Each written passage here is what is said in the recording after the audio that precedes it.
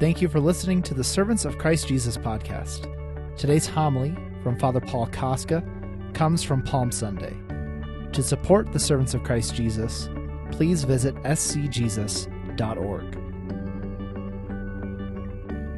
This Passion Sunday, this Palm Sunday, the beginning of Holy Week, as I began to reflect upon this week and the Triduum that is upcoming and everything, I wondered to myself, how ought I respond to this week? And part of the challenge, honestly, is that I've done this before. Well, I haven't done this before. I think it's the first time where I'm actually the main celebrant for many of the Easter Triduum, but I haven't actually done this before on a certain level, but I've been through the Triduum before. I've been through Holy Week before. And so there's this question, how am I going to respond? Am I going to respond with a disposition of arrogance, with a sort of false religiosity, where I have the mindset of being I'm an expert right at this week. I've done this before. I know exactly what to do, all the different responses, the unique things that happen during Holy Week. Maybe you're going to get your feet washed and you've done that before, so you even know what that's like. So all of this mindset is basically, I know what I'm doing, I've done this before, and I just have to kind of externally do these different actions, and that's a fulfillment of my Holy Week. I'll look good, or I'll perform well. However, I would propose to us that disposition of heart is not the way that the Lord desires us to respond. I think that the invitation that the Lord has for us during this Holy Week and as we get close to the actual Triduum itself is to respond with humility. To respond with humility. Humility, the self-emptying of Jesus, was present in Philippians chapter 2, which was our second reading. In the prophet Isaiah, we hear about Jesus allowing himself to be hit, to have his beard plucked, all these different things. This disrespect, Jesus willingly takes upon himself. Jesus, in his cross, humbles himself.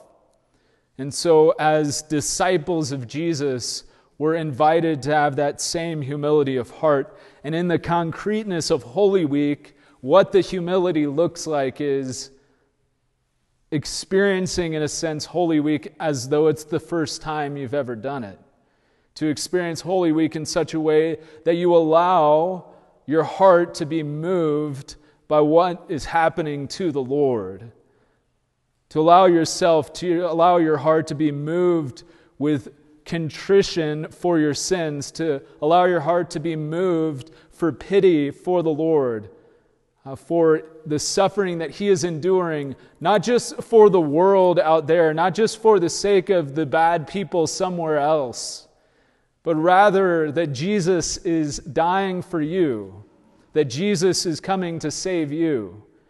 And so in a sense, it's individual, it's personal. It's not just Jesus is dying for all the other people, but Jesus is dying for you. Jesus is saving you. And this is particularly true for Jack, who's getting baptized, right? Jesus this week is not just saving other people, right? Jesus is saving you this week. And you're going to receive Jesus for the first time. Father John pointed out that this is the last Sunday Mass that you're ever going to experience in your life where you don't get to receive communion. But after this, you get to receive communion for the rest of your days. And so this great gift that Jack is going to receive is also a gift that we are sharing in. This gift of the Lord's mercy, His presence, the fact that He is dying for us, the fact that He is suffering for us. And we're called to respond with a generosity of heart, a disposition of heart of, Lord, even though I've been to the Easter Vigil before, Lord, even though I've been to a Good Friday service before, teach me how to love you more and allow me to be moved by you. Allow me to be moved by you in the depth of who I am, in the depth of my heart. Move me. And St. Ignatius of Loyola, who Jack is taking as his saint, St. Ignatius has a meditation in the spiritual exercises in the first week. And at a particular moment during the exercises, he has the person imagine themselves before Jesus on the cross. And Ignatius asked the exercitant, which is basically the person on retreat, the person making the exercises, the exercitant, he asks the exercitant to consider 3 questions. What have I done for Christ? What am I doing for Christ? And what ought I to do for Him? And we can ask ourselves that same question. We can examine the past. What have I done for Jesus? How have I responded to the work of Jesus in Holy Week in the past? What am I doing for Jesus right now? How have I responded to Jesus in the proximate moments in the past few days during the Lenten season? Have I fulfilled the penance that I desired to do? Was I faithful to it? Or did I cheat? How have we responded to Jesus? How am I responding to Jesus? And then, especially as we enter into the rest of this Holy Week, what ought I to do for Him? How ought I respond to the grace and mercy and humility of Jesus? Because Jesus is unique in the sense that He is both humble during this week and absolutely determined. Jesus is not humble because He's out of control and can't do anything else. Jesus is humbly determined. He's humbly determined to enter into Jerusalem in poverty and meekness. Jesus is humbly determined to enter into the suffering. Jesus is humbly determined not to manipulate the praise of the crowds on Palm Sunday as He enters into Jerusalem, but He humbly enters into Jerusalem, accepting their praise but not manipulating them. Jesus does all of that He will do during this week with love and strength and determination.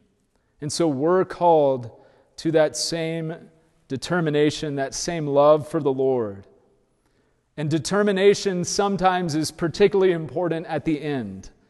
I was running, it happened that this weekend was the PT test that we had for the that I had for the Navy Reserves, and so yesterday we had a bunch of medical stuff, and then today we actually had to do the PT test. And I realized as I was getting ready to do the running part that I hadn't actually run the course before, right? So I didn't really have like a mental sense of like, hey, this is when I need to turn around, or like how.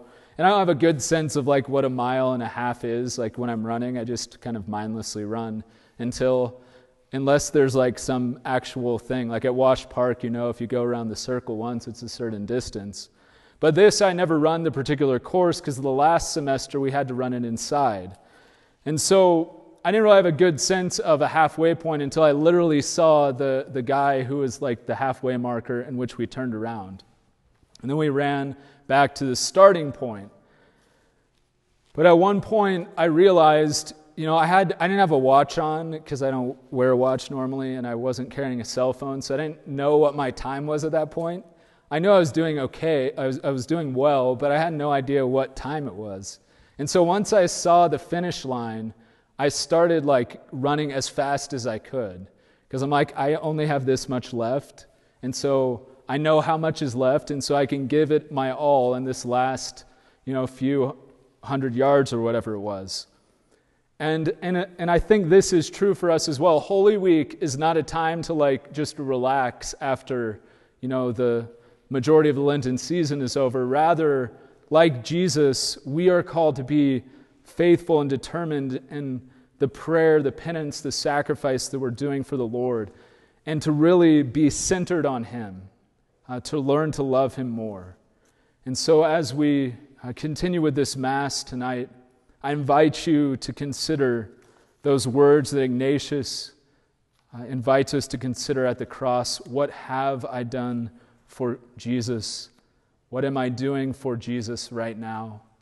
And what ought I do for Jesus, especially during this Holy Week? What is the Lord calling you to do? How is He calling you to enter in more deeply into the mystery of His passion, death, and resurrection?